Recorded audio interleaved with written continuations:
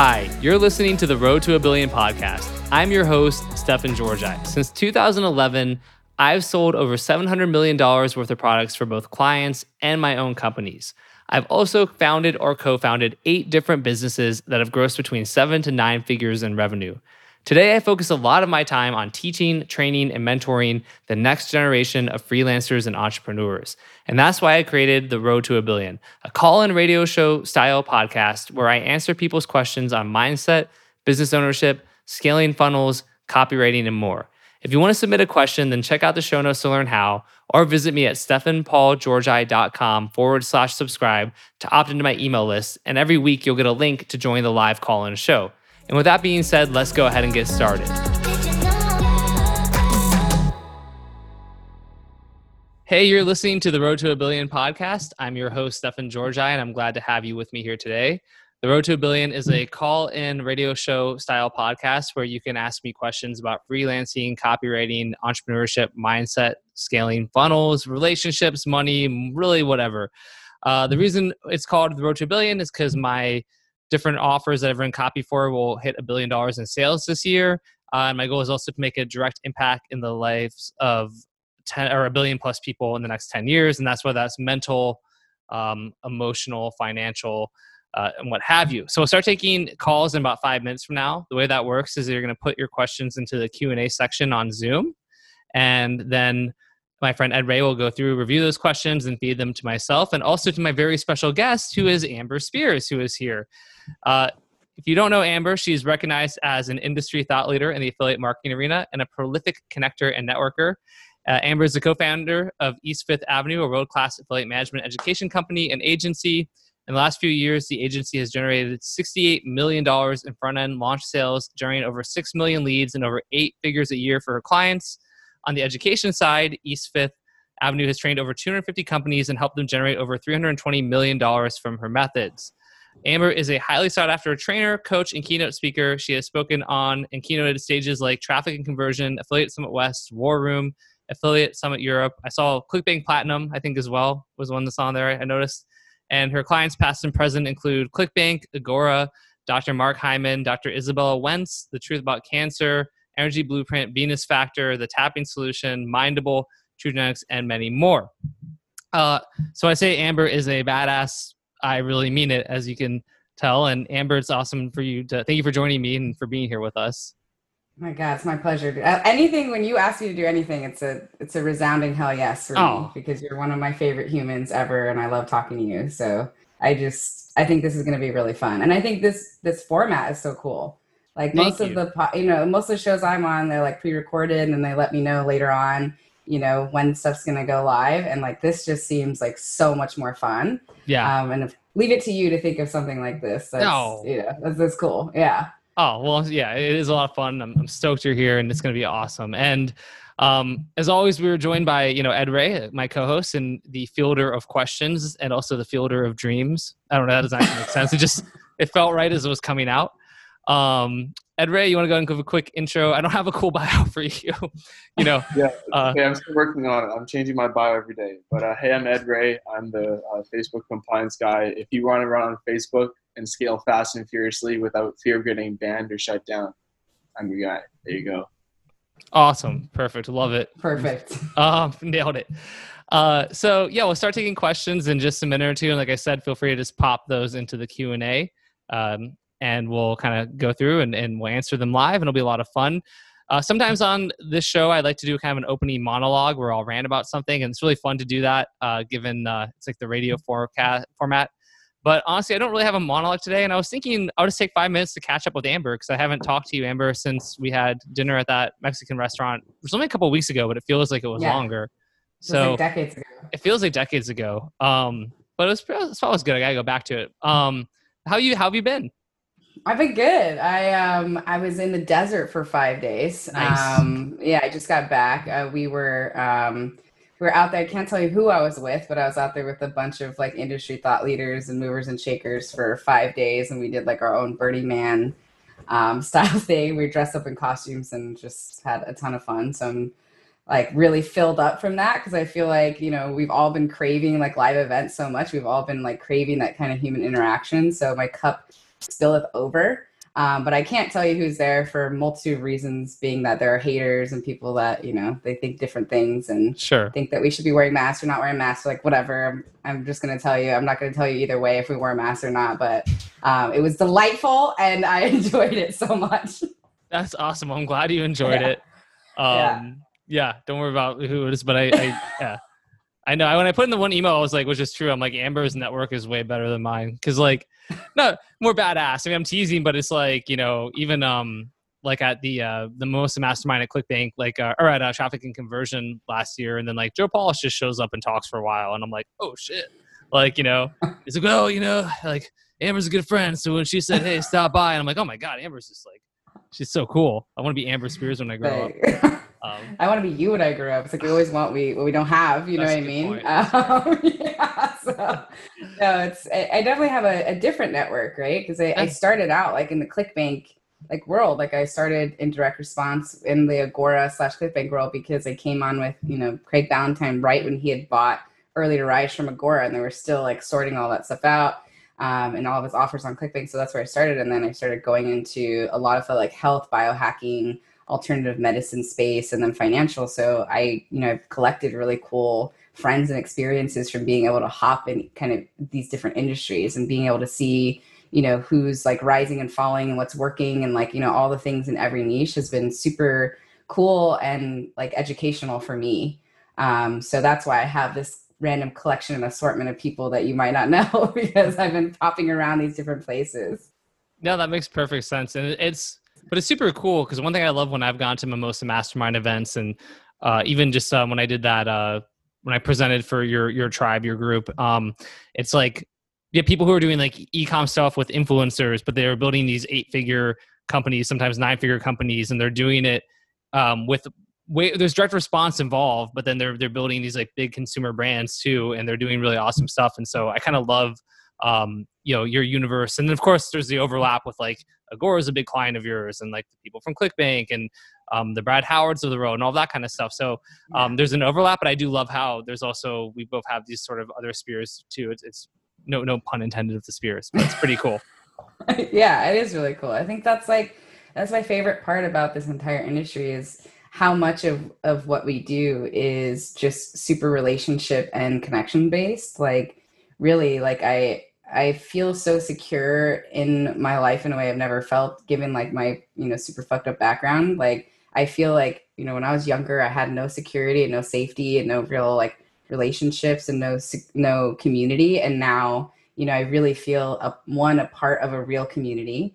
Like all the people on this call, all the people in our industry, like I really truly feel like they're real friends of ours. It's not just like lip service. And I know that if I stumble or if I fall, that like these people are going to pick me up, not only because, that has actually happened to me and I've stumbled and I've had people pick me up, but also like because we do that for each other. And it just feels so amazing to be able to make money with your family and your friends, right? Because that's really what it feels like. Yeah, 100%. And you've done such a great job of cultivating that, I don't know, just that ethos and everything. And like I said, even it's funny because you and I, like I've been to other Mimosa events and, we've known each other. We've had conversations on the affiliate side and obviously you're speaking at the upcoming virtual event for Copy Accelerator, which I'm super pumped for.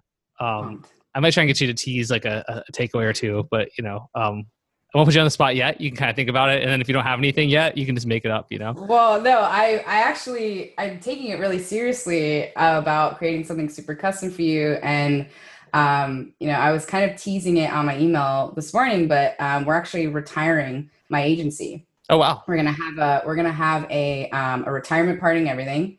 Alone and I, because we're like serious. We're retiring the agency. And that means that when I teach next week, I'm actually going to be revealing some of like the dirtiest laundry secrets of being an agency owner, as well as being on the other side of what I've seen over the last, 7 years doing affiliate marketing, maybe 8.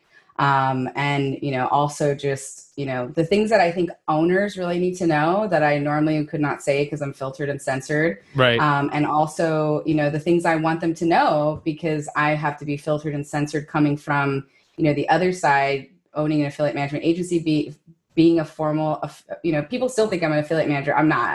I haven't logged into an Infusionsoft or pulled links or like done anything in probably, 3 years. I oversee the accounts. I do all that, and I handle the large affiliate partners. But right.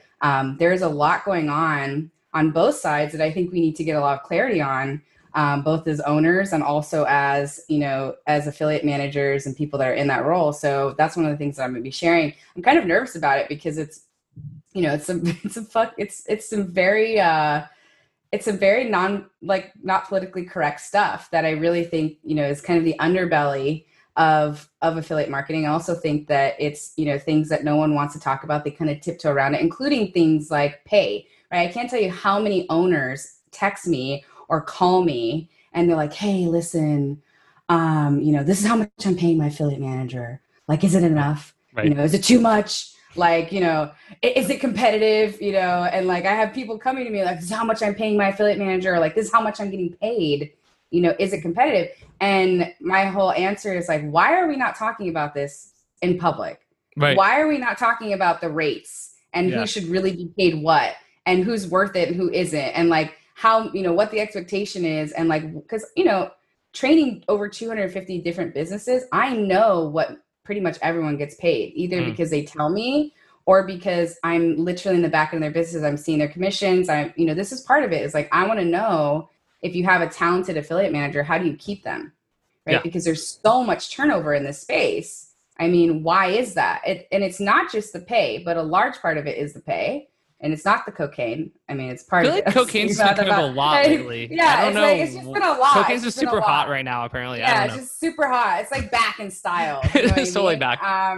So it's back.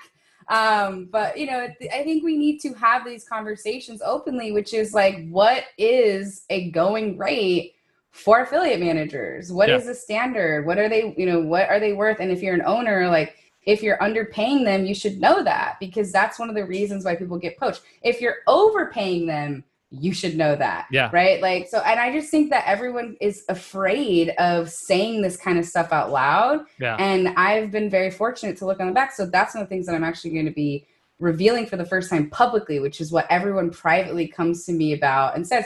And by the way, the reason why they come to me is because I'm a vault, right? I'm never going to share who's getting paid what and, whatever, because that's just, it's a bad thing for me. It's a break of my own word and my own trust. But I do see the ranges, right? I do see like, wow, this person is like, is really overpaid for the results that they're doing. This person's really underpaid for the results and the amount of work that they're doing. Like, if you want security and if you're an owner that's been sitting around wondering like, oh my God, is my person going to get poached? Like, come talk to me and I'm happy to look at what you're paying and what your incentives are and, everything else and give you like some feedback, because I think this is the important, part of this is, just, it doesn't need to be a secret. And I think the more that we talk about this, the more we get it out in the open, the more we can really decide, and have a feeling of security that we're doing right by our team. Right. We're doing right by our owners. We're doing right by our companies. Kind of what the expectations of success are and how to measure it, like what to measure when you're working with affiliates. Like if you're an owner on the call or even an affiliate manager, I can't tell you, I mean, these words are going to resound with you, but it's like, so what big affiliate partners are going to be mailing for us this week? It's like, dude, these are like, how many, like, seriously, like if you're an owner on the call or an affiliate manager, like how many times do you hear that or how many times do you say that? Right. This is just that's not the best way to get the answers and the results that you're looking for, but it's the most commonly used phrase. Like, how do you motivate affiliate managers? How do you motivate your team? How do you incentivize them? How do you incentivize affiliate partners? How do you re-engage them? Like just all these things that I'm going to be covering in the talk that I'm already sweating a little bit, even like saying out loud that I can say, cause I'm like unmuzzled now. Yeah. I'm unmuzzled now. So it's going to be wild.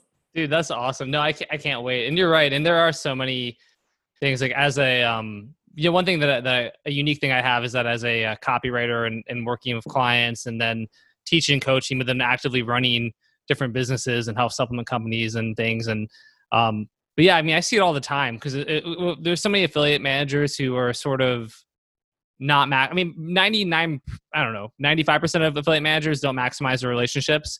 And there's sort of something where it's like, you hear about, well, affiliates promote this for a month, but then they move to something else because, affiliates have shiny object syndrome and they And it's like, yeah, that's true. But it's like also your job is to like bring them back to like stuff. And I think that there's a lot of complacency sometimes with a lot of affiliate managers and in the affiliate space. And so even stuff around that, like as far as like how to how to get the most out of your affiliate manager, or if it's you yourself who's getting affiliates for your offer or whatever it is, I think there's just a lot of important stuff that needs to be shared there. So the fact that you're going to be doing that is pretty exciting. Yeah, like I said, I'm nervous about it, but and I think that this is like the main thing. It's like, I feel so fortunate to be able to see so many different sides of this, right? Like I started as an affiliate manager and I had a ton of success, and that's, when we built East Fifth, we've blown it up.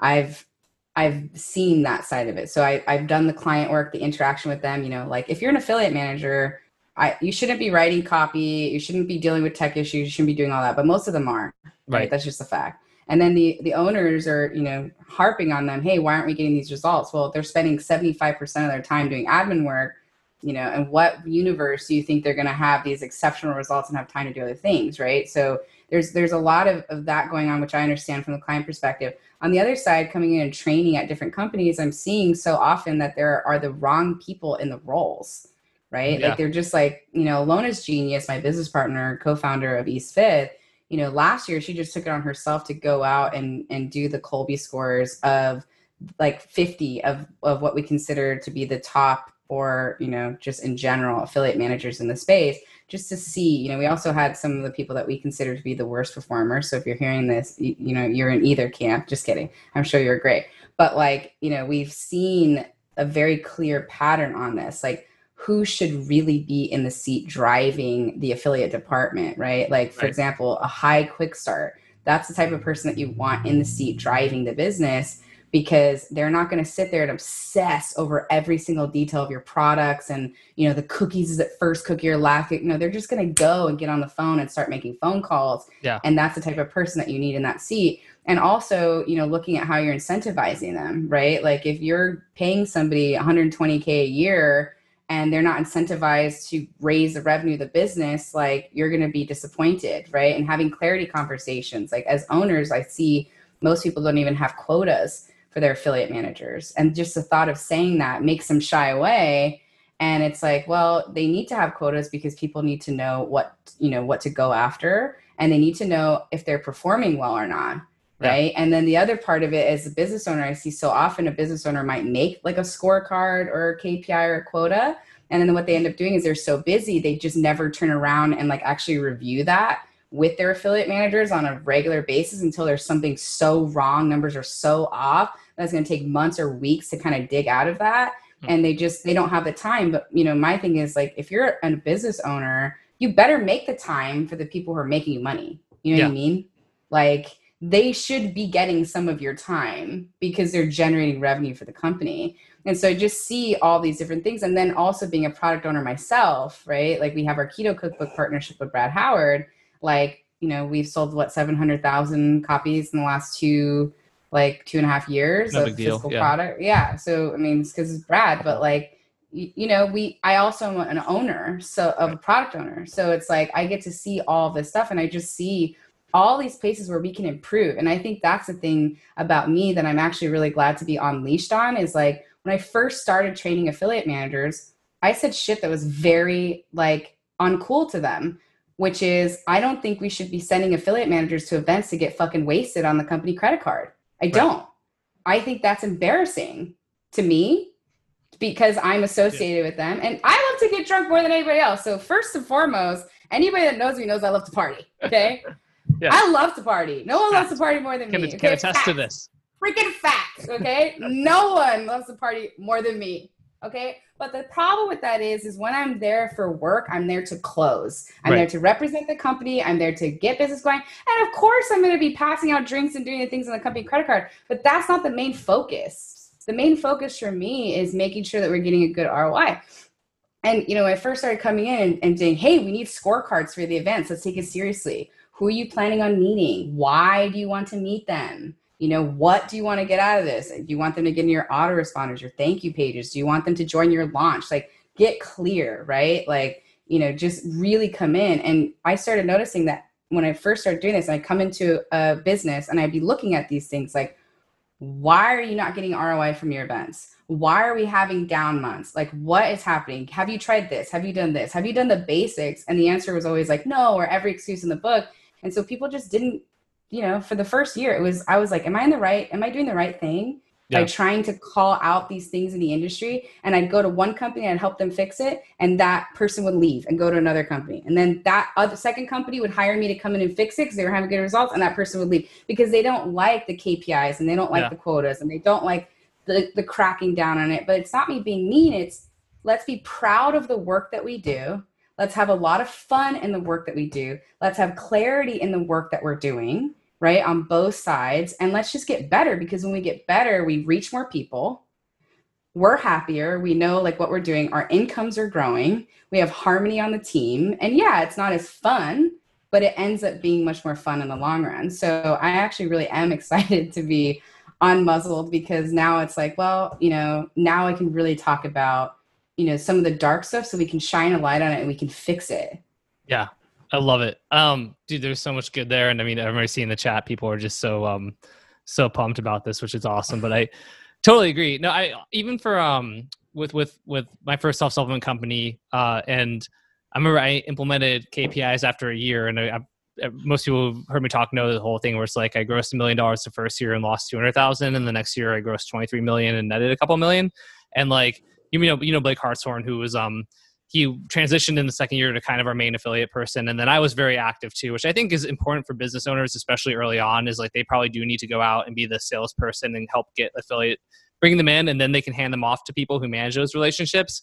But I remember I gave Blake these KPIs, and we started having weekly meetings where everyone in each kind of department of my company had KPIs, but even on the affiliate side, and be able to track like, okay, like here's our top affiliates, like here's how many sales they did, and then look at trends over time, right? Like, oh, well, last month this person did this much, this month is down here. What happened? And like, just like looking at the data and treating it like gasp, a real business and like with real measurable outcomes was just like, just massive game changer, and a huge reason we were able to 23x our revenue. So I just really agree. It's so funny people are saying just keep rolling on this. We are going to get to questions in a minute or two.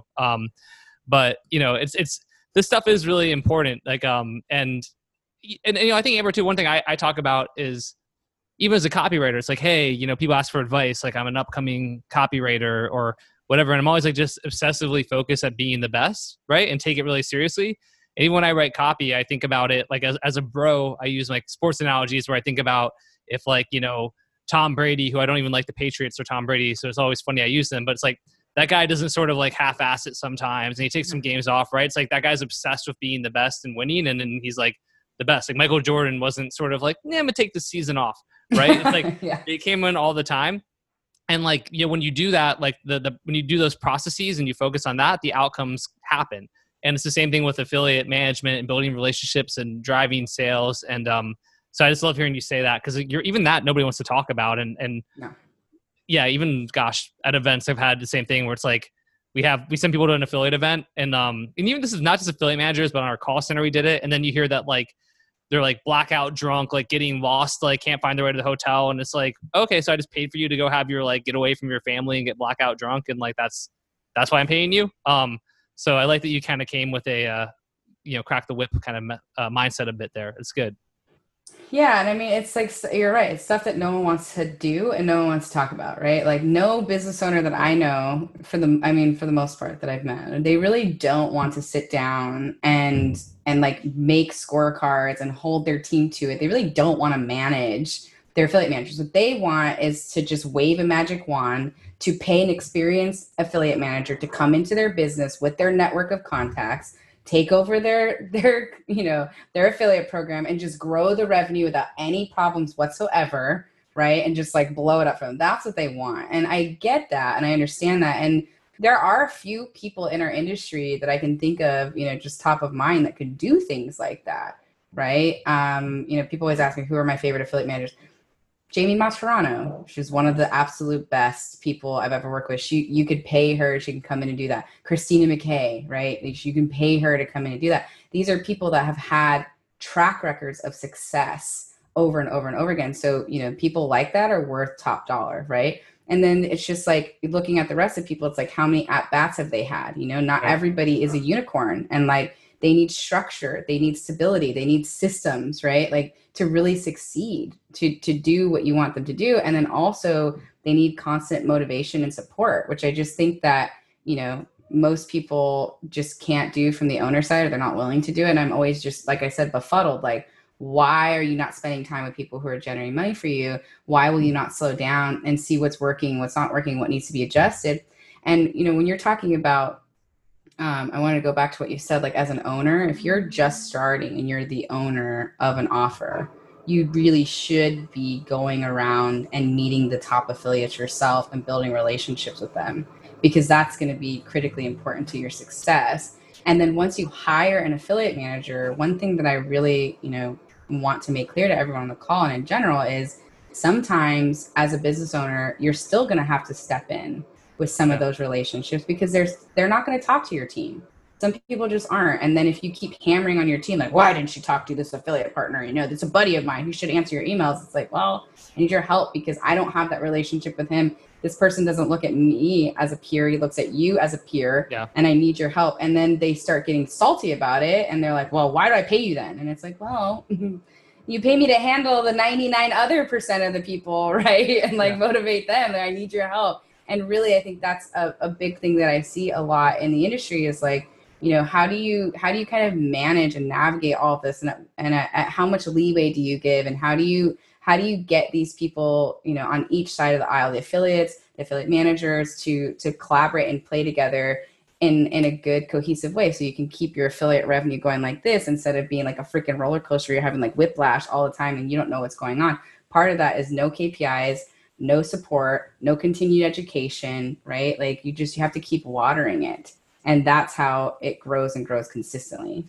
Yeah, I love that. And I think, yeah, it's funny. I was just thinking as you're talking about, these are just gonna be like random examples, but it's like, you know, Bob Iger, who's the CEO of Disney, and he has a pretty good book. I like his book. But like, you know, he'll talk about when they're opening up their first Disney park in Shanghai, and he's like, they're like meeting with different like people from the Chinese government or their strategic business partners, or like if Warren Buffett's trying to do a deal, he goes and meets with people, right? There's certain people that like even these billionaires are going and trying to wine and dine or court or develop relationships. And it's like, if they're doing that, like Jeff Bezos is like the richest man in history, and he'll go meet with important vendors, right? If he's good enough to do that, like but for you, it's like your affiliate manager you hired 2 months ago, like they should handle everything and you should just be able to like, you know, be on the beach.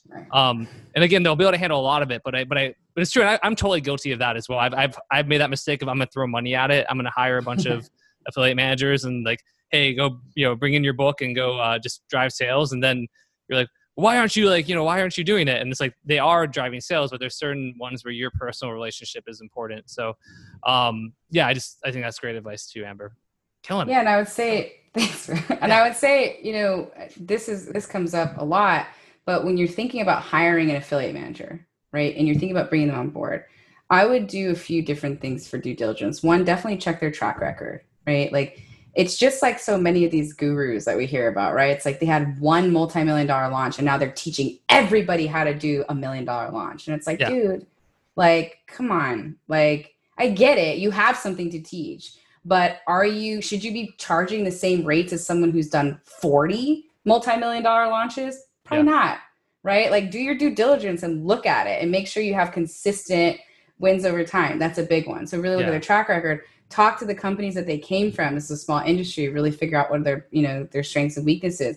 And then coming in and just having that conversation. Hey, you have a book of business, right? I do. It's my phone, right? So like, what is my book of business, right? That's why they hire me. It's like, it's not just the gift of gab, right? It's like the connections and stuff that I have, but have a real conversation. Okay, let's talk about all the people that you have close relationships with.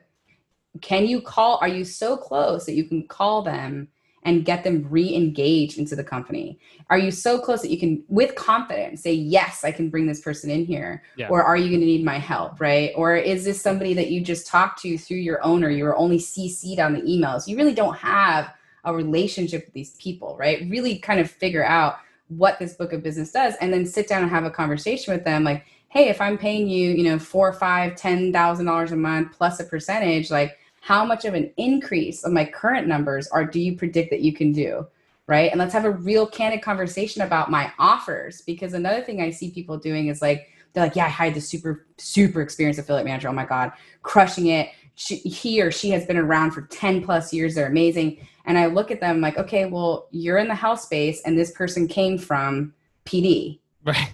Yeah. So like, what are you, you know what I mean? Like, I get they have a big book of business, but a big book of business in another niche. So like they have the skill sets, but they don't have the contacts, right? You know, and just like really looking at like where they're coming from and like what your expectation is. Because if I were hiring, you know, and I was hiring someone with experience, I would want to hire someone with an experienced track record in my niche, right? With a bunch of contacts in my niche that they have close relationships with. I may or may not know, but I know that my contacts are in good hands with them, or they bring new contacts with them that are going to be valuable, not just a bunch, but like some really good quality contacts that can drive a lot of business. And if not, then I would say, you know, hire on attitude, do the Colby score, build them from the ground up. You're going to have to give them your relationships and watch it closely and tend to them, but you're going to pay a lot less money, right? And it's going to be a very different experience. You'll have them in-house. And this is just, you know, just kind of like looking at these different things, like really understand when you're bringing someone on what you're actually doing, and also looking to see if they're a culture fit, right? Yeah. Like, are they a lone wolf? You know, are they someone that bounces around company to company? I call them mercenaries. We all know who these people are, right? I don't need to say any names. We see what affiliate managers bounce from company to company to company. They're mercenaries. Yeah. Right. And there's nothing wrong with that, by the way. I used to be a mercenary. So I'm not, you know, throwing stones at glass house. Before I started our company, that's what I did. I was a mercenary. You'd pay me a lot of money to come in. I'd bring a big book of business. I'd bring in a bunch of traffic. I'd bring in a bunch of relationships, and then I'd leave. Right. Yeah. And I dramatically impacted their bottom line, and I helped them a lot. But like, if anybody thought that I was going to be there for the long run, they were wrong. Right. And if I made them think that, that was wrong of me, right? Because like, that wasn't my interest, was to stay and to build this company, you know, with them, and to be an in-house employee. I'm not a very good employee. I'm actually a terrible one. So you really don't want me in there, right? But like, understanding who you're working with. Are you working with an evangelist, someone who loves your company, loves what you're doing? They'll do anything for you. They're just so proud and so excited to be a part of your company. You're going to treat them differently than a mercenary, right? And then you have like all these amazing, I call them team players, everybody else in between that are like hardworking, heart-centered, you know, really wanting to do well in the space, which I think by and large, that's 99% of people in our industry that are affiliate managers. They really want to do better. They really want to succeed in their role, but they're bouncing around a lot of times because maybe they're underpaid and they're overworked. Maybe they, you know, they don't have structure. Maybe they can never get a hold of their owner. You know, maybe they just feel totally isolated and alone. They don't know if they're actually hitting goals or not, right? Like, that's where I see a lot of the turnover happening. Yeah, no, I love this. Gosh, we could have such a long conversation about this, and I love it. This is fire. So, okay, that being said, I do want to try to answer some questions and get to those. And, you know, man, we got to just get together and record more stuff. By the way, I don't know, Jason Kutasi was like, he replied to my email about you last night and was like, is Amber still in San Diego? I haven't seen her in a year. So I emailed your Gmail, your personal one, but now he wants us all to get dinner. So just so I love that. Yeah. I love Kutasi. Yeah. Yeah. 100%. Count me in. Okay. Do some shots again. Yeah, I know. Me too. Yeah. Let's get some tequila going. But, nobody parties harder than me, Amber Spears. That'll be the takeaway. Challenge accepted, though. Right. Georgia, you know? Let's go. Yeah, let's go. We can do this. Hey, Ed. So that being said, I know we've got, it looks like 18 things in the Q&A, and let's go ahead and answer some questions and do that. For sure. Yeah, let's do it. So I see a good question here from Christy Johnson. I asked her to put it in the Q&A chat, but I don't think she saw it, but I'll still answer because it's a good question. Amber, what would you recommend for copywriters working with people brand new to the affiliate world? Nice. So we're going to let, oh my God. What we usually do is we'll give the person who asked the question, we'll let them kind of come on and we'll unmute them and let them kind of give context. So I don't know if you knew that, Christy. If not, surprise. But what's up, Christy? Surprise. Not turning on my video. That's okay. All good. Let's go. How you doing? Great. How are you? Good. I'm always, you know, you're my favorite people. I'm always so happy to see you and interact with you. Y'all are my favorite people too. Oh, love you, Christy. Oh, such a gem. She is a Thank gem. You. So, all right. Yeah. So, for offer owners who are new to affiliate marketing, those are the only people I'm working with right now. and I'm really clear that this is what I'm called to do, and I'm loving it. And I'm just curious to know, what kind of recommendations would you give to a copywriter working with someone new like them? So far, it's going very smoothly, but just in case we haven't launched yet. We launch next week. So. Okay. I love this question. I love this question because I'm so glad that it's going smoothly for you right now, because my prediction is that it will not. And here's what I'm just gonna say to anyone on the call, because this is a sales related thing, is laying the expectation clearly in the front. Here's the thing: people who are new to affiliate marketing, they don't understand the value that you bring in. They don't. They have no idea, right? They have all these expectations in their mind. They think that you're, a wizard that can do all these things for them. And they don't really understand a lot of times what they're actually dealing with, right? So what I would say first and foremost is sit down and really map out and take, which is a little bit too late right now, but I would do it before the clicks go out and the testing goes out for your affiliate funnel. I would just say, sit down and really have a conversation. Like, what is your expectation for this? From me, and I'll give you a really great example. We brought on a client 2 years ago who is amazing. She's like one of my favorite people. Right. And we signed her up, and we're going through the discovery call with her. And we're like, okay, how many opt-ins do you want us to do per month for you? And she's like 40,000 a month. And we're like, okay, cool. We've done that many, many times, like no big deal. But how many are you doing right now? Like, well, my list is 40,000 names right now. I'm like, okay, so it's taken you 3 years to get to 40,000 names. And you want me to bring you 40,000 names a month without running it ourselves and knowing how it really performs, without knowing if your tech stack can actually support that much traffic. All these things, without knowing the conversion rate, without knowing if you pay affiliates on time, without knowing all. So the answer is no. That's completely out of the realm of reality. And I think we should start at a norm, let's try 4,000 opt-ins a month, right?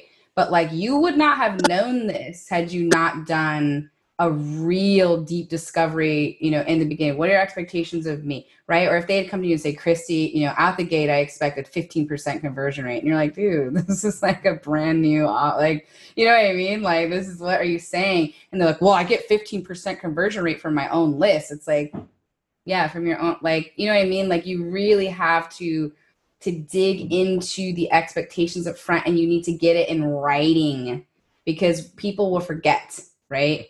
And get it really clear. Is it 15? Are they paying you 15% of nets? Or are they paying you 15% of gross? There's a huge freaking difference. And how you're billing and what your motivation is, and like all these different things, right? Like, just really getting clear is so, so, so, so important. Do all the hard stuff in the front. See, here's my what's happened to me in my life could be my reality, but everyone wants to talk about all the good stuff.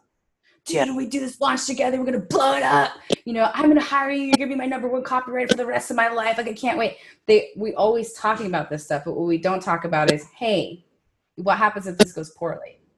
What happens if I completely miss your expectations? How many rewrites am I willing to do, and by what time?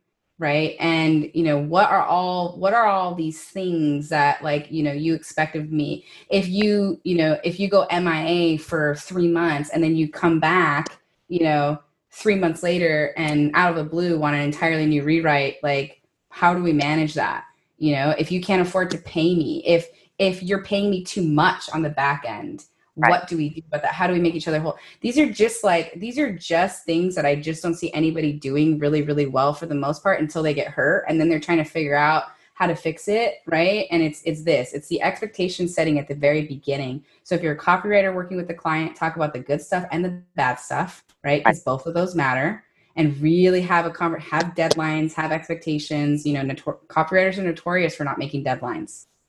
Yeah. We know this. For everyone on this phone call, why know it? Because I have a deadline for tomorrow that I'm like, right. You're like, it'd be Saturday. Right. Right. But and having that conversation, right? It's like, hey, what do we do around deadlines?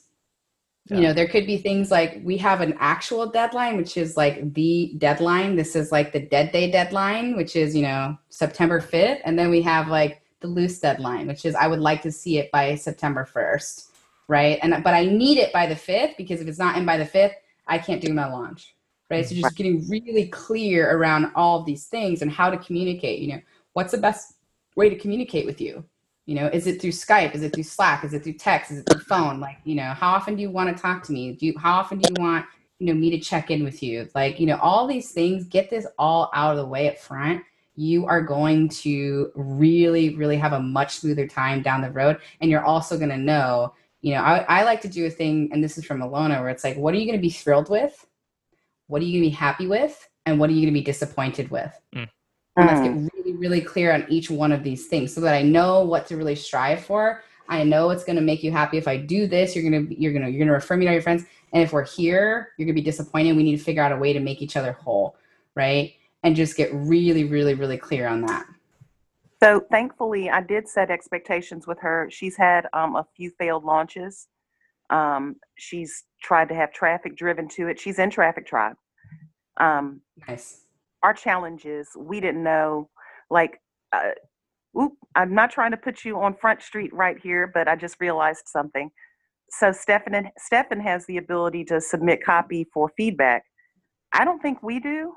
So we're both a little terrified because nobody's looked over our stuff, you know, so we don't know. You're like, oh God, what do we do? So we set expectations. It'd be great to have eyes on the copy prior to launch. I don't know how that might work in Traffic Tribe, but yeah, expectations have definitely been set really, really hard. I'm setting them almost every day, even though I set them from the beginning. Yeah, that's awesome. I think it's smart. It's smart. It's really important for everyone. And I like that you keep checking in on those expectations and having that conversation. Like, what I see a lot of people doing is they set the expectations up front and they never revisit them. Right. And they never go back to see, like, are we on track for these things? And if we are or we're not. If we are, we need to make sure we congratulate ourselves. Right. Because we just don't do that. Most of us celebrate until the end. It's like the grind it should be celebrated too if you're moving forward on it. And if you're not, having that conversation, hey, you know what? I thought I could do it by September 5th. You know, my house burned down. I don't even have a laptop right now. So we're gonna need to readjust to this time.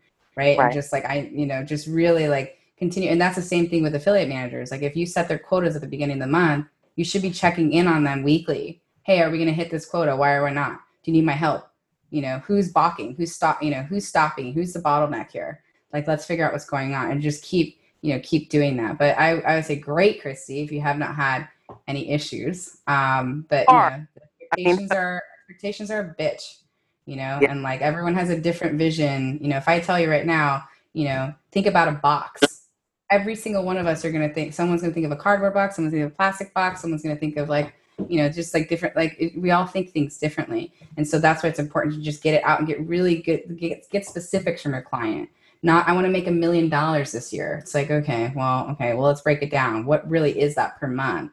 And probably month one, it's not going to do as good, right? So that, just like really, really getting clarity. Okay, if we don't hit $1 million, what would you be happy with? Well, I'd actually be happy with 200K. Wow, that's a stretch. So maybe we should put the stretch is at 300,000. You're happy at 200,000. We're disappointed at 100,000. Yeah. Right. Just really like that's the range. That's awesome. Of course. Sorry, Chrissy, I didn't mean to talk over you, but Chrissy, thanks for that question. That was an awesome one, and always such a pleasure to have you. Yeah, Amber, I love that. Two things that came to mind too as you were just dropping crazy amounts of wisdom. And if you are looking at the chat, all people were just like, one person was like, I think Pedro was like, where do I pay the invoice for the value that I'm dropping on this call? Or that you're dropping. I'll send you my PayPal. Yeah, shoot it over. Yeah, it's hey Amber at. But yeah, so I love that goal thing. Like, Justin and I hired Jen Kem and her team to help us with our events, and she's been awesome. I always sing Jen Kem's praises, and they did the same thing with our event for Copy Accelerator back in February, and then now they're helping with this virtual event. And it's like even goals for, okay, we're selling tickets. So, all right, what's like the minimum amount of tickets that we're going to sell? What's like the, we're happy one, and what's our stretch goal? And then obviously people come to our mastermind, we're hoping that they'll enroll into our mastermind. So same thing there. And it's actually just so helpful. So for example, for the virtual event, the goal was like, all right, well, if we, sold 80 tickets, we'd be like, that's kind of the must, right? Because it's a virtual event, it's half the price. 100 is like, we're really happy. And if we get to like 120, 130, that's like huge hit out of the park. And I think we're at 104, 105 tickets sold right now, which is awesome. So it's like, nice. But then just knowing, having that measurement of like, okay, perfect. And it gives you more calm, I think, because then like there's an alignment for like, cool, this was my expectation. I'm doing what I'm supposed to be doing. It's working. And you're not sitting there sort of freaking out about, should I have done better? Should I have done worse? You've premeditated what those outcomes are. And of course, now there's still 24 hours and there's always people who come at the last minute and buy tickets because we stop selling tickets tomorrow for the event. And so we'll probably get another, like, I don't know, 5 to 10 or even 20 tickets, who knows? But I just think that's really good advice. So that was awesome. One other cool thing I wanted to mention, and this is Brian Spirinello, who's a Copy Accelerator full mastermind member, shared this, is for copywriters. I think you may find this valuable, is having a kill fee sometimes in your contract from like a royalty standpoint, things like that, where it's like, if you don't launch within X amount of time upon me delivering the final copy to you, then you basically just give me this money because like, and I don't ask for royalties in the future. But like, he almost has that. So this is I don't know why that came up, I guess because of the expectation how things can take a bit longer. But I actually think that's one of the coolest things is like, hey, like, I'm going to give you copy. I'll meet my deadline, but you've said that you're going to launch this in the next month or 2 months or whatever. But even then you have to have that conversation. Okay, well, when do you think realistically you're going to launch this by? And like, oh, what happens if it takes longer? Well, it could take this long. Okay, well, what happens if it goes past even that length of time? You know what I mean? Like, because I'm doing it at this rate because I have this expectation of royalties, but what happens if that, having those, it seems like a weird thing to have, like a weird conversation or weird thing to put in, but it's actually super brilliant because then you're like protected. You're like, you've had that conversation. What happens if they get busy or they decide not to launch it or whatever? And so just planning for the worst as well as the best is just, I love that advice. So just awesome stuff. Ooh, so good. Thanks. Yeah, I agree with you. I think that's like, and I'm just going to put myself in an affiliate manager's shoes for a moment. Like, think of how nice it would be for your affiliate manager to know what your expectation was for them in terms of results every single month or every single week, and really know based on just pure data and your efforts where you are, right? Where you are with the company. And same thing for an owner, right? To just know, and when you get this clarity with them, where are we in this? And Chris Guerrero, I would love for you to meet him, but Chris has taught me something that I've been using like a ton in my business, which is looking at, Lone and I are business partners. So when we first started, we looked at, our company as us, right? It's us. We're besties. We're in this together. It's our company. We're driving it together. There's really 3 of us in this relationship. It's her, it's me, and it's the company, right? Like really, we have a responsibility to the company. So when we start looking at things, from that perspective, it makes it easier for me to take off my, my friend hat to the team, because my team, I love my team. They're like my favorite people. Like, they're my friends too. But there's a time where I need to take off my friend hat and I need to put on my owner hat, and I need to look at it from my responsibility to the company, which is making sure that these numbers are being hit, making sure that we're tracking the right things, making sure that we're doing the right things. And part of that is that, what are you thrilled with? What are you happy with? What are you not happy with? Where are we at? And looking at these things objectively. That's why they're set up, so that we can not only know where we're at, but also to have a little bit of space from the emotion of it. And I really think, and you'll hear, I do this with my team, like, hey, I'm taking off my friend hat here and I'm putting on my owner hat here, which means, I'm looking at this from the perspective of the company, which means you're underperforming. Yeah. Right. And I need to know what's going on here.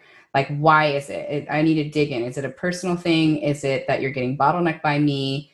Feel free to tell me, because my responsibility is to the company at the end of the day. And it's not me and Alona, because if it was me and Alona, we would make different decisions. Like, looking at it from that perspective of the company has been very, very helpful for me. And it's changed the way that we've run our team. It's changed the way that I look at opportunities. It's changed the way that I handle clients, that won't pay us, for example. Before, it's like client comes to us and like, oh my God, I had a terrible launch, or like, I'm extended this way. And I'd be like, okay, well, if you had a bad launch, we're taking a piece of the launch. So we also did not hit our numbers, right? But I'm going to be, giving you even more of a break. Now it's like, sorry.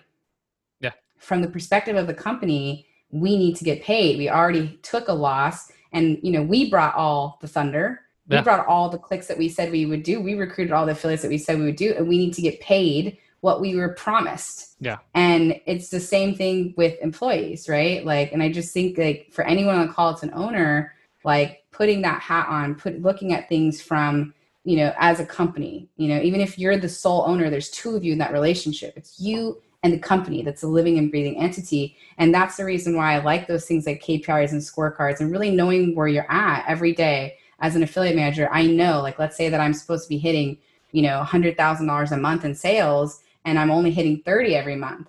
I should be feeling anxiety for my job. Yeah. Right. And if you're the owner sitting there looking at it and every single month they're failing, that should be an indication for you that you need to put and look at things from the company perspective. It might not even be their fault. It could be your fault, right? It could be that you're not paying affiliates and no one wants to work with you anymore. Yeah. It could be that your offer's there, fatigued, actually. right? Yeah. Okay. Well, and we pay them, but like when you get behind for a minute and then you're like, oh, and then it's like, but you can't be mad at an affiliate manager, right? If you're like, something happens like that. So yeah. Right. But listen, by the way, that happened to us too. So like 2 years ago, we were 1.7 million in the red with the keto company that we have with Brad Howard. And, you know, we still have it. We've dug out of it, but it took us a year to dig out of it. And it was horrible for us to go and not be, you know, because we vastly, what happens, we vastly overpaid a CPA we were doing 1,000, 2,000 sales a day at $19 CPA for free plus shipping keto cookbook. We thought we could dig out of it. And it took us a year and a half to do it. And we were behind, right? So like, it was tough. It was tough for us to have those conversations, to keep going back into the room, you know, but we were like, we are going to pay this. And we did. And I'm really proud of us for doing that. But, you know, that happened. So also understanding what's happening at a company perspective to prevent affiliate managers from hitting goals, because it could be that the affiliate manager is hanging out, you know, we're virtual right now. Yeah. They could just be like fucking off all day. You know what I mean? Like, you don't know, like you have no idea. Or it could be that, you know, they're trying their hardest, but they're running into all these obstacles that the company's put in front of them, including things like broken tech or not paying affiliates or, you know, the offer is fatigued. You haven't had any new assets in forever, right? There could be just so many different things, but without looking at the data and measuring it and having these clear expectations and these tough conversations, that's where it starts to get really muddled.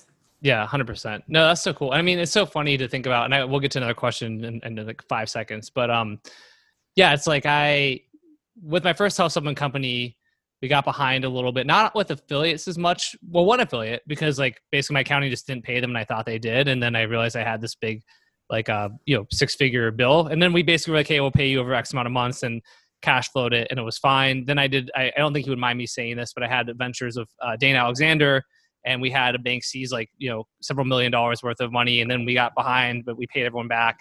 And then with my agency, it happened because a bunch of reasons. And like, you know, it hasn't really happened with Cody, fortunately, because I think eventually the experience, you get better at it. But that's an important thing to know too, because you see people and they have these businesses and they're doing high numbers and you're like, oh, everything must be great. But even, you know, at a high level, issues are going to happen. That's part of the nature of business. And I mean, looking at with Brad, the story you just shared there, it's like, yeah. And then Resurge has done like 70 million, I think, so far since it launched. And so he's got basically like a $70 million offer in a couple months. I'm so proud of him. Yeah. But like, I mean, I cannot tell you how grateful I am to be partners with him and have, you know, that mentoring. Like, you know, he put the bulk of that on his back. Yeah. Like literally when we were 1.7 million in the red, that man put that on his back and he was like, we're going to figure this out.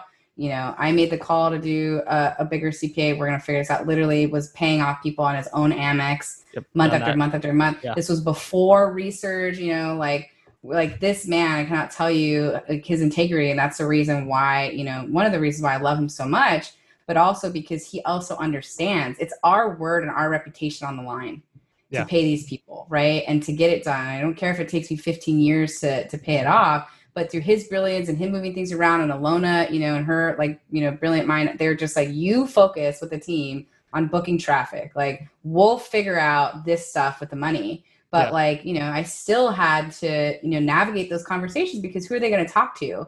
Hey, you owe us money. Yeah, we want to promote you, but you owe us 70 grand. It's like, you know, it's like, but that's the thing. It's just like showing up with integrity and being willing to have those tough conversations and going to people and be like, yeah, I get it. We, you know, we're trying to pay down that bill, but like, how are we going to pay down that bill? We don't get more traffic. You know what I mean? Like it's, you know, so it's such like a balance, but being willing to stick into it and stick with it and just keep, coming back and keep doing like everything that you can to keep your reputation intact is just like so important. Yeah, 100%. Yeah, just having integrity and I think people forgive a lot of your sins if you have integrity, if you have and being open, communicating. But it's also like not giving up. I mean, that's the big thing, right? If Brad gave up when he's 1.7 in the hole, and like then he never has resurged and this huge success and all that kind of stuff. And like I can relate to that for my own ventures where I've had challenges, and I give Dane Alexander that same credit as well, where we had issues and yeah, man. So, and that's the thing, right? It's like for all like the dark days, like never last forever, right? But you have to get through them, and you have to go through hell to get to heaven. And like, it's just such an important thing. And the problem for a lot of people is that they get into hell, say this sucks, and then sort of just jump out and go back to purgatory, but they never reach heaven. Not to use an elaborate metaphor, but like, one that I think makes sense. So that's awesome. Yeah, Ed, let's do another question. Dude, like this is so good. Like, holy shit, Andrew. I appreciate that. Me unmuzzled. Yeah. I'm usually not that muzzled. You're getting book titles from the chat too. I don't know if you've seen a couple of them, but it's like Unmuzzled, the Amber Spears story. Like, I love it.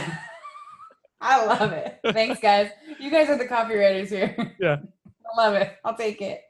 Oh, man. All right, cool. So I got a question here from Conrad. Conrad asks, how do you determine the best way to measure success from your emails? Earnings per subscriber versus percentage of revenue or something else? Yeah. What's up, Conrad? Yeah, we gotta let Conrad ask. Yeah. Hey, what's up, Conrad? How you doing, man? Good, man. Good. Big kudos to you and Ed for the show and always bringing on these amazing guests. So I guess a little backstory. So I've been writing emails for a while. For a long time, I was writing for more so like people selling courses and like coaching and stuff like that. And so smaller lists, like 10,000 people and stuff like that. And so so you do, well, anyway, so now over the last couple of months, I started moving into writing for e-com people. And so smaller priced items, smaller ticket items, maybe more items, but much larger lists, right? And so,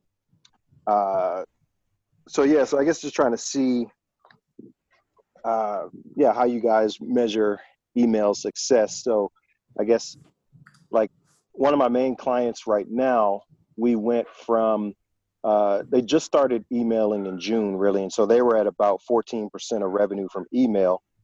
And we've taken them way up. Like July was 27% and last month was 38%, but we're still at like 50 cents per subscriber. Whereas normally, like, again, the stuff that I was doing before, it was, like $1 per subscriber or more, of course, was like the standard. And it's just, it's kind of, I don't even know right now if we'll get to even $1 per subscriber with some of these e-com people. But again, the percentage of revenue is pretty significant. And I guess I never even knew that number before working with the other people. I didn't know what they were doing outside of email. I just knew what we were doing with email. So sweet. Does that make any sense? Yeah, it's a lot of context. But then Amber, I know you were already ready to go. You had, I think you had some insights there, so I'll let you tackle it if you feel comfortable. Yeah, I mean, first of all, it's homeschool. I've never learned math, so the only math I know is money math. I'm really good at figuring out how to get the money, where to get the money from, what a good deal is for JVs, all that stuff. So I will say that I'm not the right person to ask because I'm not an email marketing expert. What I will say to you, is it's great that you're increasing the revenue month after month after month, right? Which is like, it's going in the right direction. But, I think for our perspective from an affiliate lens, what I would say is just rough money math. I'd want to see over, $1 per click, which in itself is not the best guesstimate. You still need to know on the other side, like what the open and the click-through rate was on email, because it's a huge factor of this? Like, did it actually, perform well on their side in addition to the actual conversion rate on the page, the opt-in, to the lead? Like, all that stuff is important. I think most people only focus on, EPC or, revenue per user per name, but there's a lot of other metrics that go into that I would really be looking at. I'm a little suspicious whenever I see someone being like, oh, it was, we had a $7 earning per click. And I'm like, cool, well, your segment must have been tiny, right? Like, let's just like the 200 people we emailed it to, they went crazy. Crushed. Crushed. And it's like, I really want to know, like, how big of a list did you send it to? How many clicks did you actually get from it? What was the open and click-through rate compared to other, promotions that were being sent, right? Like, really understanding that journey. And I think, as affiliate managers and offer owners, we always want to showcase our offer in the best light, but I'll tell you, 1.5%, 1% conversion rate with a really good CPA is great. Like, that's super freaking good. I'll take that all day long. Like, Agora's offers, by the way, I'm back there. I used to think their offers convert at like 5+%, but being back there, they convert usually around 1%, but they're offering, $150 to $250 CPA on it. So it backs out, right? Like, it backs out really, really, really well. And it's something that you can scale, and like, and Agora always pays their bills, baby, which I love about them. They always pay their bills, right? You never have to worry about them when it comes to that. And I just think really kind of looking at every like part of this and getting really critical and challenging yourself when you're looking at these numbers from an affiliate perspective. Like, if you see an insane conversion rate, do you trust it? Do you trust the person that's telling it to you? Can you dig a little bit more and see like how big was this actual test before I start bombing away to my entire email list on it? Like, you're just really getting clarity. And then when you find those right opportunities, double down on them, because there are some offers. I mean, like, research, like, why would you not be sending that every single week? That offer is crushing it. You know what I mean? Like, another one, a good one is Alex Miller. She's pretty new on the space. Emily Lark trained her. She has her pelvic floor offer. Like, that offer is crushing it, right? So looking at offers that are doing well and keep mailing it because you're seeing everybody else promote it. That's another good indicator. If Mike Geary and Joel Marion, all these guys keep mailing a certain offer on email, it's doing well. So it's a long-winded way of saying that I don't know the exact answer to your question, but that's how I'd be looking at different numbers.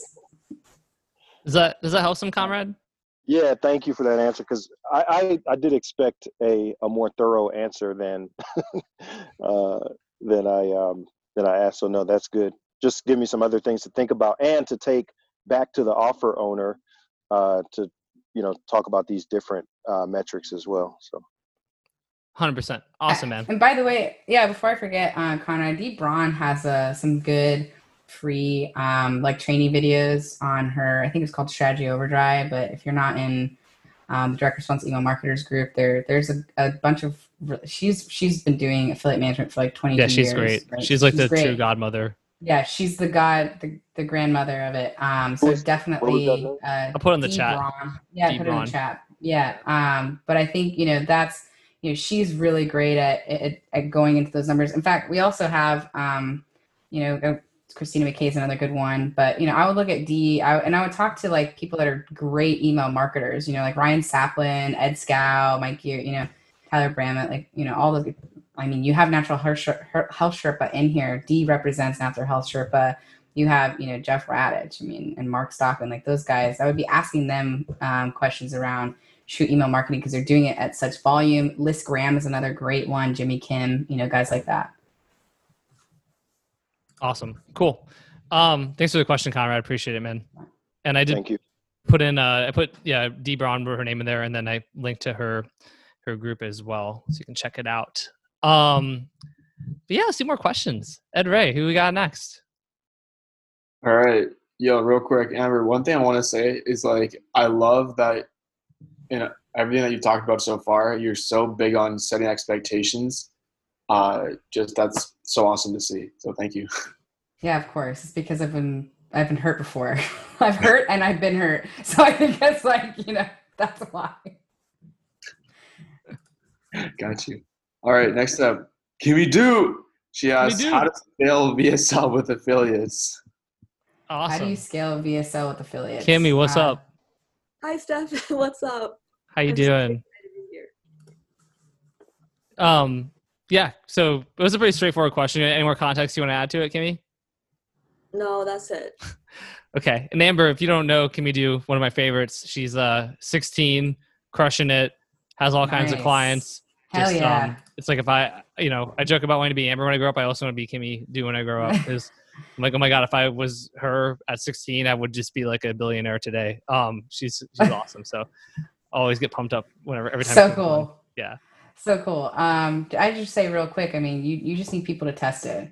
Like that's the main thing. It's like VSL or long form sales page or webinar, whatever it is, like it needs to convert, point period at the end. Everybody always like talks to me like, what's the secret? It's like the secret is a high converting offer, point period at the end. I'm not a salmon. I don't enjoy swimming upstream. What I mean by that, I don't like it when things are really super freaking hard, right? For me to book as an affiliate, person, right? Like the better the offer, the more people are going to come to you. Like when research first came out, like, they had test partners because it's the 4 of them, right? And they're so well known and they have all this stuff. But then once it started converting well, they had everybody coming to them. So if it's a VSL, it's just another like entry point to an offer, right? So I think the main thing is like get traffic booked. And if you're new to the space or you don't have collateral, which is like a big email list to work off of, which many people do not when they first start, you need to do a few things. One, you need to get really connected into the community. So joining, a group like this, which is so incredibly valuable, and plugging yourself in, because that's going to shortcut you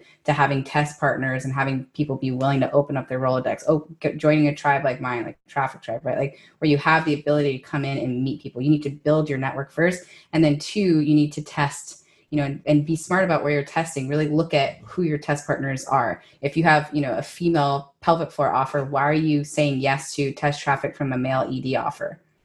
Like it doesn't make any sense, right? Right. You really need to get like the right kind of test partners in there, set the expectations. And then also, one thing that I'm just going to tell you, I despise, and I'm just going to publicly say it right now. I don't understand why people spend so much money on tech, on dev, on design, on copy, on the product itself, and then they're not willing to spend a little bit of extra money prepaying for a test. What the hell, dude? Like, why are you not doing that? Why are you not putting money aside for testing? Because you think just because you have a relationship, they should risk, their business and their revenue and their email revenue to mail for you because you're homies? Like, no, some people will do that because they're kind. And some people will do that for you based on the relationship. Some people will even do it for you all day long on a small segment of their list, and that's what they're willing to give up. But put some money behind testing, because that is taking the risk completely off of those people and putting some of it on your shoulders. Like when you're planning out your new offers, set aside a little bit of money. And I would have that conversation as copywriters with your the people that you're working with, is like, hey, like we really need to get data. We need to get data faster on how this thing is performing. If you wait in line for calendar space, how long are we going to be waiting for? And how much data are we really going to be getting? If I prepay for it, I can get the whole list. I can split test different things. I can do a bunch of stuff. But if I'm just waiting in line for a queue with no connections, guess what? Bottom of the list, right? They don't know you. Yeah. Bottom of the list, right? If you don't have a track record of success, bottom of the list. You know what I mean? Like if you want to get data and you want to get at bats, build your relationships and have the conversations and set aside the test money. No, I don't mean ads. I mean buying like email traffic. So I'm talking, I'm an email traffic, baby boo. I think email traffic is where it's at. I'm not really talking about social traffic or, paid ads. I'm talking about straight up email traffic. Like set aside some money to, do paid drops on email. 100%. Kimmy, is that helpful? Yeah, super helpful. Thank you so much. I got a lot of good notes. Awesome. Hey, Kimmy, I heard that you may have landed a pretty big client. Is that official yet? Yeah. It is? Nice. Yeah. So I want to talk about it. Can I talk about it? Should I not talk about it? I don't know. He told me, he was messaging me. He's like, I went with Kimmy Do. And I was like, all right. I'm gonna tell it. You don't have to tell it. If he gets mad, it's mad at me. Okay, he won't blame you. Jay DeBolt from Credit Secrets was trying to hire a copywriter who he could like put on retainer and like mentor and all of that. And like all of these people like applied. I mean, seriously, he only opened it to Copy Accelerator members full and light. But out of that, a bunch of members of Copy Accelerator applied. But out of all those people, he chose Kimmy Do. And they're like a 50 million plus company. And he was like, that girl's badass. Like she did this, like her samples were crazy. She was doing this, she was doing that. He was just so impressed with Kimmy. So he messaged me all excited about it and everything. And so Kimmy, congratulations on that. It's a super exciting opportunity. Amazing. Thank you so much, Stefan. Like, all of this would not be possible without like the amazing communities you built. Like, I'm feeling super grateful right now. Like, I'm like I'm out of the roof. Like, I'm literally shaking. Like, this is incredible. Thank you so much. Yeah, no, it's awesome. You deserve it though. You're so talented and smart, and just so excited for you, and to see things continue to go awesomely for you. So great work. So cool. That is so cool. Congratulations. Thank you so much, Amber. That's a huge compliment. It's huge. Awesome. Cool. Thank you, Kimmy. Hey, let's keep going. Let's keep rocking. Dude, Kimmy's gonna be a savage, man. Dude, she already is a savage. Already a savage. Already a Yeah. savage. Like, Savage. When can't even imagine when she's as old as me, you know. I know she's an ancient 20 like Ed Ray. All right, so question here from Gregory. Gregory asked for Amber, best strategies for getting affiliates to promote your offer. Probably goes a little bit similar to what you just said, right? But well, Greg, let's go ahead and you want to provide a little context, Greg? Yeah, well, I'm relatively new to all this, and I'm working with a company, and they're about to launch an offer in the back pain space, but we don't know anything about getting affiliates on board. Gotcha. Yes. So definitely, I would encourage anybody who doesn't know much about affiliates to not just outsource your knowledge. What I mean by that is don't just hire an affiliate manager because you don't know how to run them or what the expectations are or what affiliates care about. So you don't have to, join my thing, but I have Traffic Tribe. It will teach you all the basics and it will plug you directly into my network. There's 147 affiliate managers or offer owners in that primarily health, wealth, financial, and PD. We do have some education in there too. It's growing every single month. So I'd say plug yourself into an existing network like mine or plug yourself into Stefan's group because this group is full of people that can, book for you too, but both. Still learn the foundations. Yeah. It's $397 a month, like for mine. Like, will you link, when you have a second, will you link Traffic Tribe in the chat? I'll drop it in here, but join my Traffic Tribe, put your affiliate manager in my Traffic Tribe. There's so many experienced affiliate managers in there because the most important thing is to be seeing each other every single, month with regularity and setting up deals. So educate yourself as an owner. You really need to know what's going on. And you also, when I mean educate yourself, I don't mean just like the technical part of it, which is, what happens, or how much CPA that you can give, right? What the conversion rate is, making your offer better, all that stuff. But plugging into a network of people that are also different offer owners, you need to be peers with them. That's what you are, right? So really kind of networking and understanding like them and where they're going and what offers they have. That's a big one. Because if you understand what offers they have and you understand how to play with your own offers with them and if it's a match or not, or if it's more of like a referral thing. So I would just say, really educate yourself and don't just outsource your knowledge. Just one of the biggest issues that I see with most business owners are like, I'm too busy. I'm the creative. I'm the brains. I'm the person. I just want to make products. That's all I want to do. I just want to make products. And you know what? Fuck the rest. Have everybody else do it. And then what I see is massive turnover all the time with their affiliate managers because they don't know how to run them. They don't know how to motivate them. They don't know how to keep them.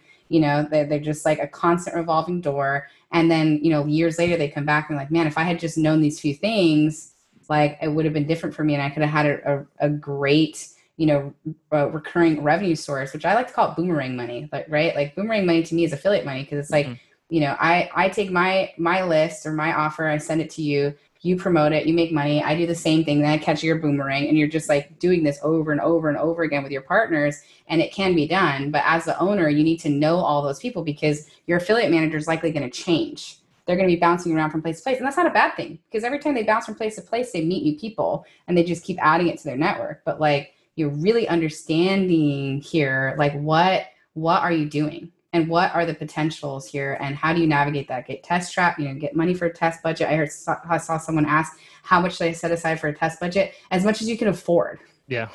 As much as you can afford, right? I would say a minimum put aside $2,000 minimum for some testing. I would like to see 10,000 because then you can get lists like, Mike Geary's and, Ryan Saplin and some of these other guys who really give you volume because that's what you're really looking for. I see so many offers just dead in the water. They're just sitting there because they can't get anybody to promote them. And their big thing is like, well, I paid all this money to be in a network and no one's promoting me. It's like, yeah, but you also don't know how to ask. Like you don't know how to ask. You don't know how to follow up. You don't have anyone following up. Like you're all salty sitting there upset with me because you're in my, cohort. Like, I see the same thing in every group that we're in. We see people pay 25 grand to be in, Joe Polis's Genius Network, or 40 to be in War Room, and they expect just because they paid and they showed up, that money's going to fall and slap them all over the face. No, it's the same thing. You have to do the follow-up, and you have to be persistent, and you have to be patient. You have to put in the work, and you have to set aside the money. You have to pay to play sometimes, and that's just how it is. You pay to get inside the door. The rest is up to you, right? And I really think that that's something that I see all the time in these businesses, is people are just like, well, now that I'm here, everyone do me a favor and mail for me and promote me. No. You still have to learn what you're doing. You still have to, do all the additional steps to make it work. Just like in copy, right? Just because you're in Affiliate Accelerator doesn't mean that you're going to like magically produce an award-winning VSL, right? You're not. You have to do the work, to do the research, to do the writing. You have to, have people review it, all that stuff. Yeah, that's great. Greg, does that help? Oh my God, that's so helpful. Cool. I mean, Traffic Tribe, I didn't even know that existed.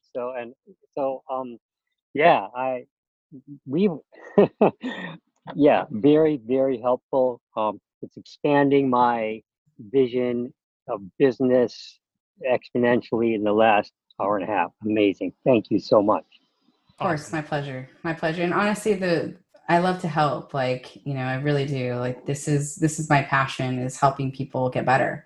And, you guys helped me get better. And, I wanted, during COVID, this is a switch that we made. And when I talked about retiring my agency, like, we have retired it, meaning that you can't hire us anymore to be your affiliate team unless we're a partner of yours, unless actually we're an equity partner with you, like we are with Brad Howard. Our team is no longer available for hire. We finished it with this last launch with Agora. And why? Well, because I'm making a lot more money running my own offers. And I want to build my own business, my own email list, my own revenue that way. However, I'm not going to walk away from my passion, which is elevating this space as much as possible, having the tough conversations, getting better as a group. Like, I love our affiliate manager community. Like, we all have big hearts. We really care. But a lot of us still need more training, just like in Copy Accelerator, you guys are getting trained every day by the best. Like, in order for affiliate managers to get better, they need to have training. They need to have support, right? Which is why we built this. So we're going to keep growing the consulting and training side of our business. And I'm never going to retire that, because I'm never going to get tired of helping and serving and getting excited about people winning. So for the first time ever, you can work with me and my team for $397 a month. In the past, it was a minimum of $6,000 up to $25,000 a month. People pay it because we do really good work and we bring a lot of money. But the point of me being your sales team for you, or my team being your sales team for you, is over now, because client work can be very difficult. And once I have, once I'm making enough money over here, with our own offers, now I can teach, and I can just come from that space of having that distance and really not needing them. I don't need the money anymore. I don't need the client work anymore. So this is why you can see me getting just really honest and open about what's really going on and being able to serve in a different way. But, so it's just something that I hope that everyone kind of thinks about, is like, don't outsource your knowledge, right? Don't stop learning, because if you're a copywriter, you need to keep learning about copy. If you're a business owner, you need to keep learning about the different parts of your business and not just farm it out. In 2018, I paid $122,000 to vendors. Not only did I make no money from that, because I kept trying to outsource my voice and kept trying to outsource all these different things. Not only did I not make money from that, it cost me so much money and time, because I had to learn. Guess what? I still need to learn these parts of my business. I can't outsource it. I need to know enough to lead. And that's the same thing with things like Traffic Tribe and, continuing to invest into your team to get better, right? Don't just like hire these affiliate managers and not invest anymore in the success, and don't just outsource your knowledge, meaning like you don't know anything about it. And so you're always going to be at the whim of what everybody else tells you about affiliate marketing. Yeah, that's awesome. God, Amber, Wow. I can totally see why Stefan and Amber are on this call together. You like to have fun. You both have that vibe of totally giving, and you certainly helped me personally. Thank you. Awesome. Oh, my pleasure. It's the greatest blessing for me. That's amazing. And I know we've got a few minutes left, and I know, Ed, you're going to be kind of out in a minute, but you want to get us set up with one more question before you bounce that, and then maybe after that we'll do a couple rapid fire ones. Sounds good. Got a great question here from Mr. John Caprani. John asks, if I'm already writing email copy for a retainer client and I see a hot offer in the market I think their list would like, are they going to be open to me creating custom affiliate swipes to mail for that offer on a performance basis? John, what's up, buddy? We caught John unawares. He's muted. The fire. I see the flame. No, he's at the gym. I said the gym is too loud here. All right, we can rapid answer that one. Then that's cool. So, let me look at it again here. I mean, I think the short answer is that they'd be open to it. I mean, it depends on the client, right? I mean, just really, but there's no harm in bringing it to them and being like, hey, like I see this offer. I think your list would like it. Can I, I can help you make some money and whatever, like maybe cut me in on it. Like it just depends on the offer owner and what their priority is. That's what I would say. I'm not sure if you agree, Amber, if you have anything to add to that. No. You're the boss there. Yeah. Yeah. Cool. Yeah. No, but I will say, like, I'm just kidding. I'm just I do the same thing. I do it to Justin all the time. I'm like, no, but here's some things. Always customize your swipe. You know what I mean? Like, always, I think it's lazy. Like, of course, you want to like model off of the thing that's performing the best. So first and foremost, you want to ask people, what email swipe copy is converting the best, of course, but then model it and kind of change it into your voice because it's going to have, obviously just much better results in general. And especially around launches or contests, like, it doesn't make any sense for everybody to grab the same email swipe copy, load it in their systems, and everyone promote it all at once in a very short amount of time. I think that's one of the reasons why we ruin our deliverability and have so many issues with it. So one of them, right? So definitely customize the copy. I don't know about, if someone came to me and were like, hey, I noticed that your keto resource swipes for fatigued, like, I can do, like, here's a sample that I just wrote for you. I'd be a lot better than we get these people all the time hitting us up. Hey, like, I can write swipes for you for, $4,000. And I'm like, okay. Like, I'd rather have you show me like something that you can do for me and then say, hey, if you want this, here's how much it is. I'd be like, okay, that's a little bit different, right? Like that would be better for us, just as someone on the other side of it. Yeah. No, that's awesome. That makes perfect sense. Yeah. I know Ed's going to take off. We'll take maybe 5 minutes and do some rapid answers and stuff like that, if that works. I was going to tell Ed, let him say goodbye, but he just disappeared. Bye. Bye. Just like that, he was gone. I'm gonna pick a couple. Tim asked a quick one. Tim Nolan said, "How do you balance? Don't reinvent the wheel with stand out and be different." I talk about this from a copy perspective, so I'll tackle that one real quick. I think that when I say don't reinvent the wheel, it means like there's a structure that's like common to all of these successful offers or all the successful copy. And it's like, if you look at a bunch of like ClickBank weight loss supplement offers and they're all doing the same thing, then like you should follow that same structure. How you're different is you find a more unique story or you find, a different aspect. I mean, I think you can still have differentiators in there, like with, health supplements. And like my first supplement company being like Christian, like supplements, I basically found a way to like tie in these ingredients to like the Bible and biblical ingredients. So it's like I was targeting the same things that all these other people were already, like there's plenty of blood sugar supplements out there, but I'm like, well, why aren't we doing a biblical twist? Like cinnamon's all over the Bible. Cinnamon's amazing at helping to like manage healthy blood sugar. Like let's bring those two together. Like frankincense and myrrh both have all these incredible health benefits. I'm like, why don't we just, but then the copy was not like I created a new type of copy that nobody had ever seen before. It was like a standard VSL, but my story was different. And I think that's the biggest way to kind of succeed there. So, I'm going to go ahead and just put that one is answered and then done. There you go. Okay. Gerline said, Stefan, you do a lot. How do you even remember every little thing that goes on? Have you ever forgotten a project is going on? This question goes out to both Amber and Ed as well. Well, Ed is gone. But Amber, have you ever forgotten that a project is going on? Not a project. I don't forget that a project was going on. I have high anxiety, so I don't ever forget about a project. But I will say that we've taken on too much, as a company. It's one of the reasons why, we've just been chopping and downsizing, and I felt the need to do that for a long time. And then I lost someone really close to me last year to suicide. And it just like changed my perspective on everything. And I just stopped, taking on so much. And what I realized is, saying no is such a powerful tool. If it's not a resounding hell yes for me, and I don't really feel excited about the project, I'm just doing it for money. Like that's how I started doing stuff. And that's okay. If you're in that spot, like, yeah, you need to do that. You have to. There's no shortcutting that, right? It's great to like gain experience, but like when you have a ton of stuff going on, I think the main thing is, getting really honest with yourself about what you can do and what you can do well, right? And sorting that out and time managing it however works for you, but also, giving yourself some grace and space. Like you can always renegotiate stuff. That's one thing that I don't hear a lot of people talking about is the ability to renegotiate what you've agreed to. I think the instinct is when you say yes to something, you have to keep it to that exact thing, exact frame. And that's not necessarily true. People are much more open. And I'm saying this because I'm doing it with experience. People are much more open to hearing, hey, you know what? When I said yes to this project, my situation was different.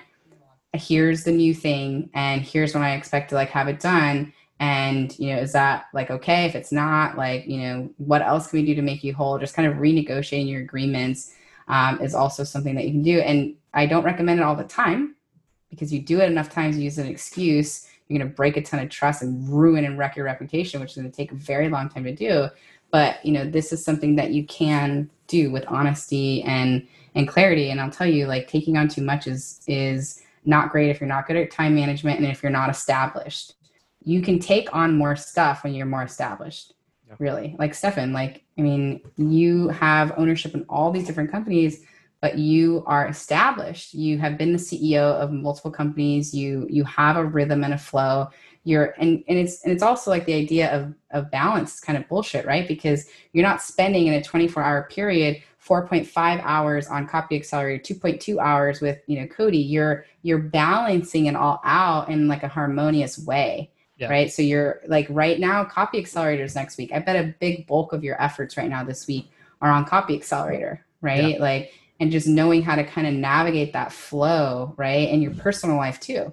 So that's a long way of saying, just kind of looking at, do you need to take on that much? Yeah. Or go ahead. Sorry, Amber. Yeah, no, go ahead.